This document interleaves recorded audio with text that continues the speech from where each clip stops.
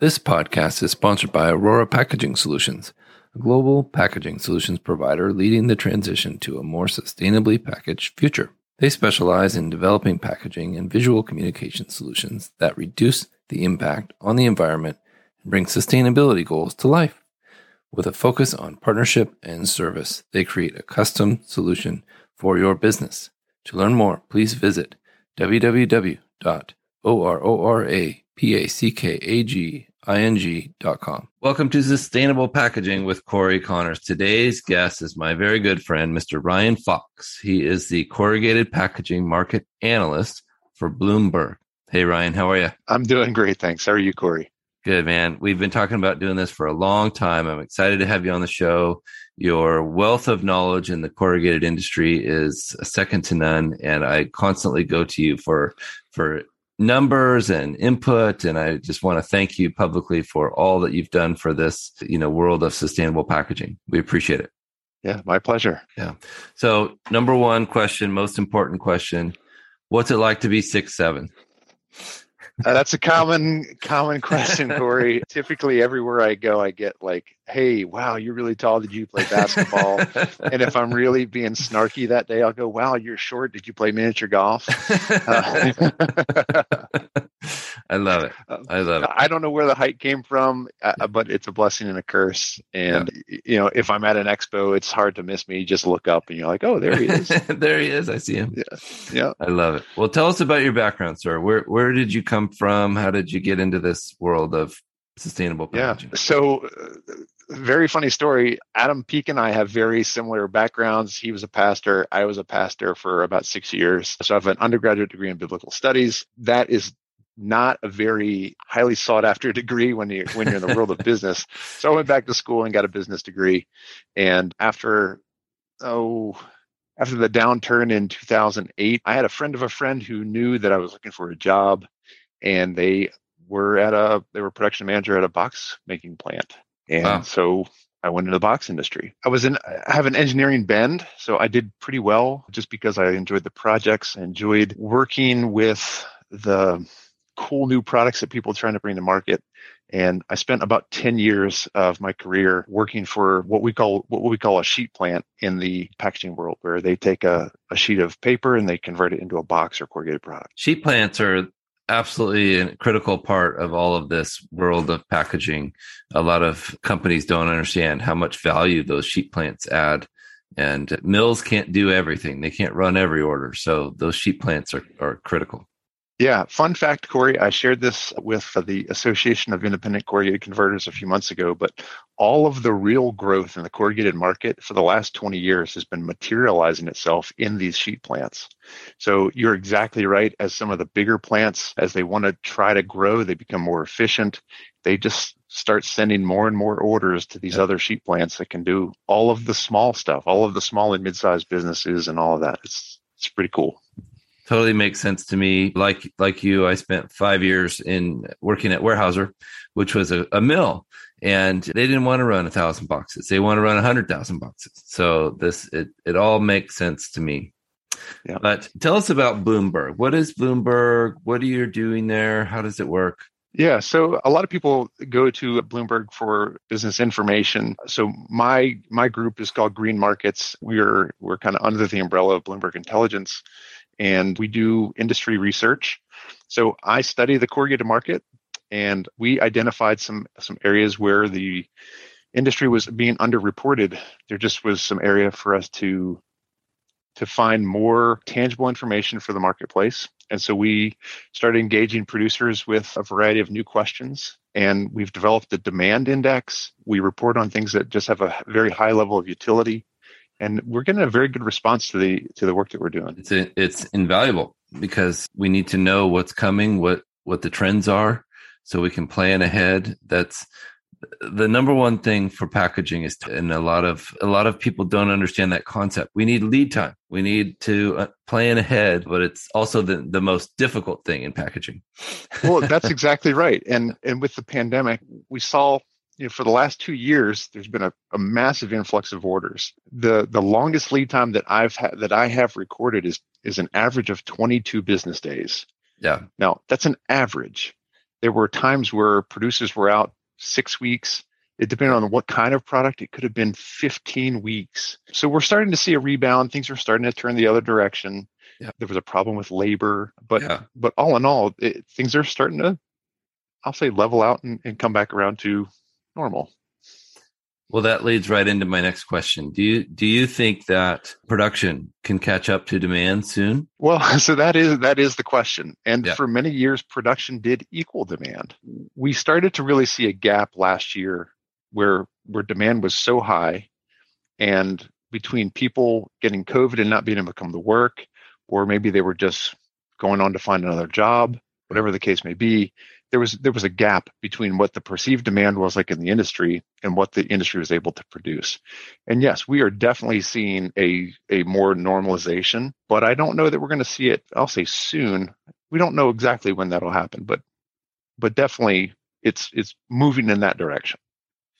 And is that increased capacity coming from new plants, or are current plants shoving more equipment into current plants? Does that make sense? A little bit of both. Yeah, a little bit of both. There haven't been a whole lot of new plants, but there is the new capacity is just like you're saying, where people have invested very heavily in new equipment. It's faster, it's more efficient. Now you can get to talk in the industry here, like a flexo folder gluer is a very popular machine to make boxes, and you can get a machine that you can actually set it up while it's running. And so your changeovers are 3 or 4 minutes. Amazing. 20, 30 years ago, your changeovers were maybe 20 minutes if you were lucky. Yeah. So that's a huge efficiency savings. And a lot more sustainable too, because, a lot less waste every setup. A lot less waste. And, some of these machines are, they are thinking about like, how can we reduce the amount of power needed to run these things? Right. So, it's not uncommon now to have a plant in the US that has a solar array on their roof, and that solar array is literally powering their plant. It's great to see. It's exciting to see. I think people are on board. People are jumping on board. They're making good decisions in the packaging world. And it's an honor to be a part of this trend, because I can tell you this, 20 years ago when I started, it was an afterthought. It wasn't the primary decision, sustainability. Right. Yeah. So why is corrugated so sustainable? Well, corrugated is sustainable because it is a renewable resource, and it is one of the most widely recycled products in the market. The things that people don't realize is that just because something is recyclable doesn't mean that it is recycled. Right. There actually has to be a good aftermarket that has value. And believe it or not, old corrugated cartons, OCC for short, is a very valuable commodity. Yeah. So that's part of the reason why it is sustainable, is because there is a symbiotic relationship between virgin paper mills, forestry, and the recycling industry, where we're able to make new boxes out of old boxes. It's an amazing process. And I don't know if you want to go over some of those numbers now of you're the guy I call when I have to give a speech, and to get my data. So let's tell the audience what's really going on, whatever numbers you want to share first. Sure. Well, so it's probably good to set some groundwork. The industry likes to put forward some really rosy numbers on recycling. It's not uncommon to hear people say things like 90% of corrugated boxes get recycled. Yeah. What they don't say in that is that 90% of the corrugated boxes get recycled.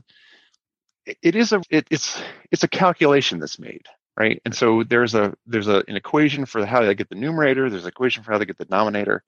And they really don't say where this stuff comes from. And so the average person, when they hear this, they think like this is 90% of the stuff that comes to their home gets recycled. And in reality, from a recovery standpoint, over 90% of what is recovered comes from commercial and industrial sectors. So that leaves about 7-ish, maybe as high as 10% of what is recovered actually comes from the curbside. And curbside recycling is incredibly underutilized. Yeah. Yes, absolutely. Great point. And although so many people have access to it, not everyone even uses it. So Yes. even though those numbers are, the delta is still sad, So the industry also put out some other numbers that were very rosy. 94% of Americans have access to drop off or curbside recycling. Yeah. Okay, great. Yeah. Now, how do we get people to do it? Because let's face it, recycling it is pretty easy. Yeah. For a lot of people, it's simply just taking the thing and putting it in the bin. Yeah. Sometimes it's not that easy if we're talking about plastics or things that need to be kind of washed and prepped. But for OCC, it's a pretty easy thing. I will say, so the industry data right now says that it's between 30 and 40% of what happens from a residential side is actually recovered. So 30 to 40% of the boxes that hit the home actually get recovered. Up to 60% or 70% is going to landfill, or in some cases, it's just being combusted for energy. Wow.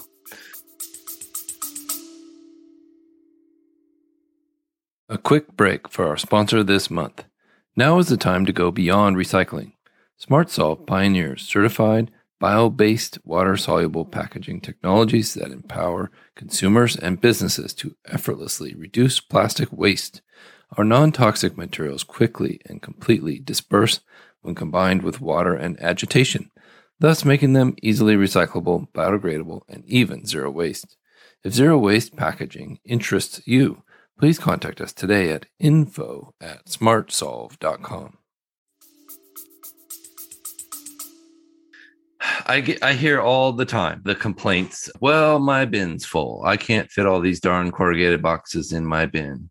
What am I supposed to do? And it's a valid complaint. So there needs to be, in my opinion, a significant change into how corrugated gets recycled and make it easier for the consumer. Yeah. Yes. Yeah. I mean, yes. So let's put things into a context. For instance, e-commerce is something everyone can probably say, yes, e-commerce has been a growing factor. Yeah. But what people don't realize is what that means to the recycling world.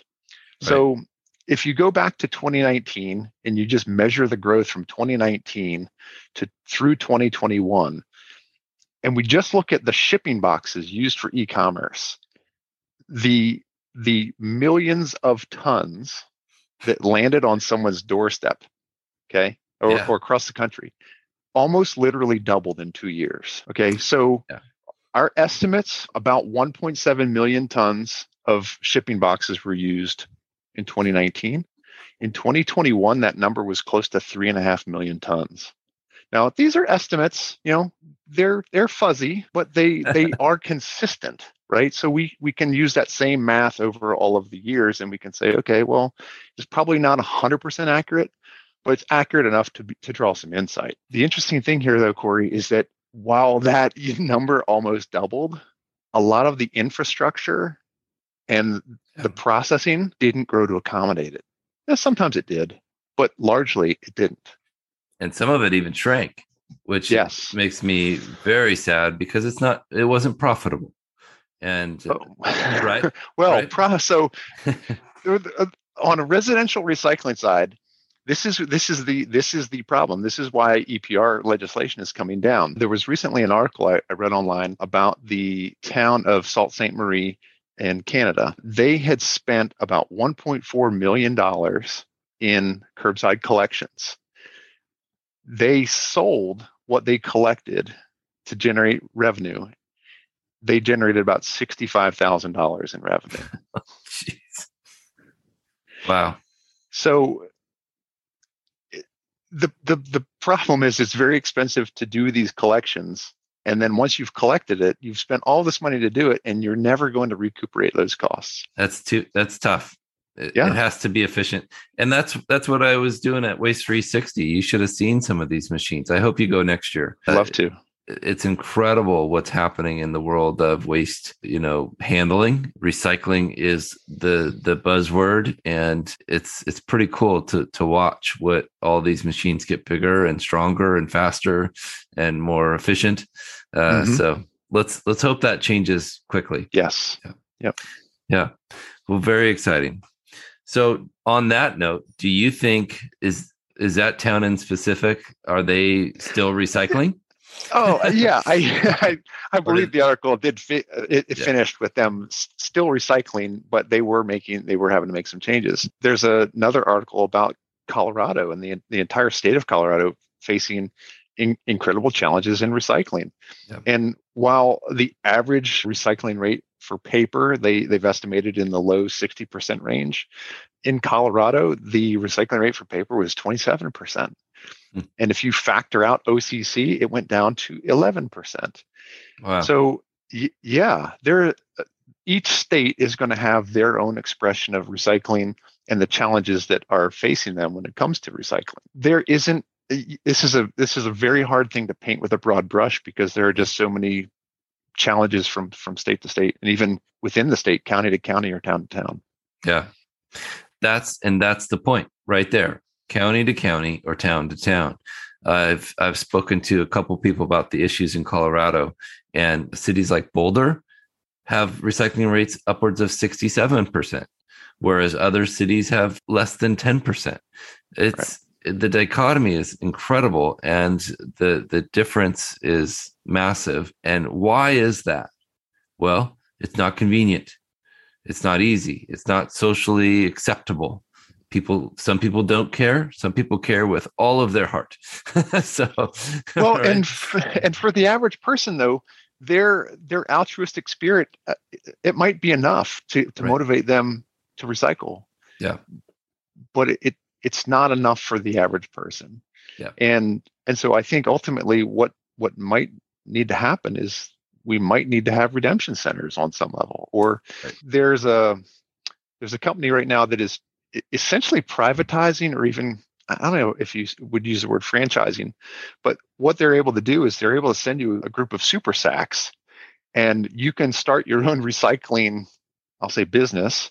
Yeah. It could just be for the weekend. It could be your Boy Scout troop that's trying to do something in the community, but they send you super sacks, and then as a volunteer group, or even if you were trying to do this for money, you would sort it, and you'd have to make sure the sort was proper. So the plastics were cleaned, that they were separated, number ones, twos, etc.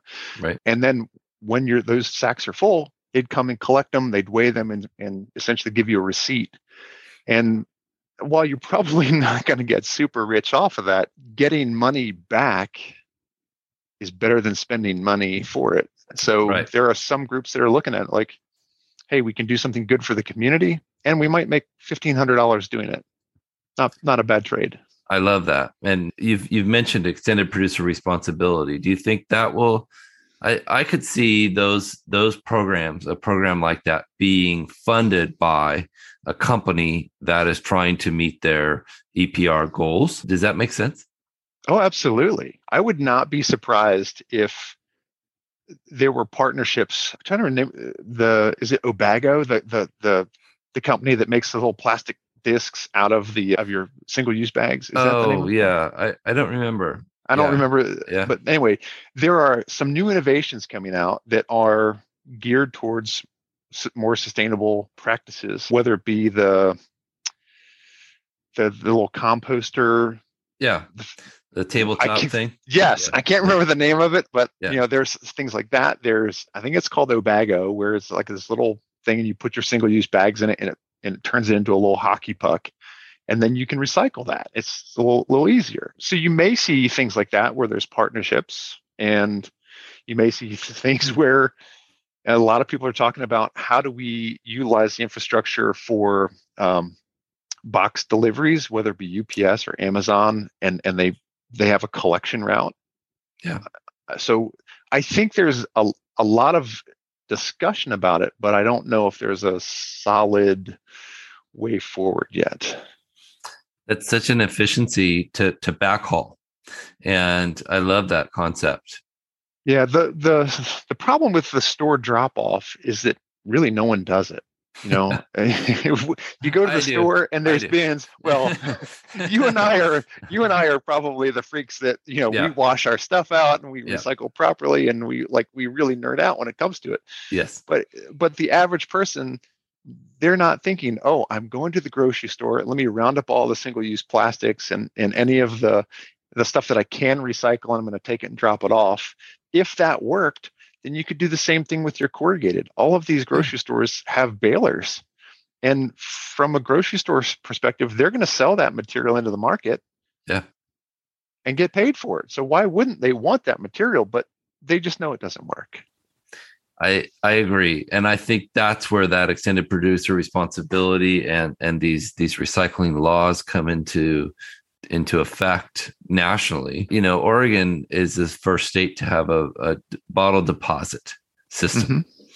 We have proven that works with now a 10-cent deposit for every can, every bottle, every container used for a beverage.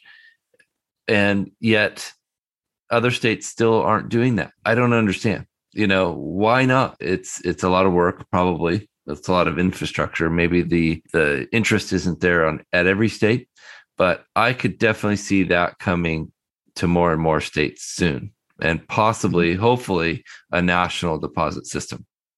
Well, when you have towns, like I mentioned, that are spending millions of dollars to generate thousands of dollars worth of recyclable materials, something has to give, right?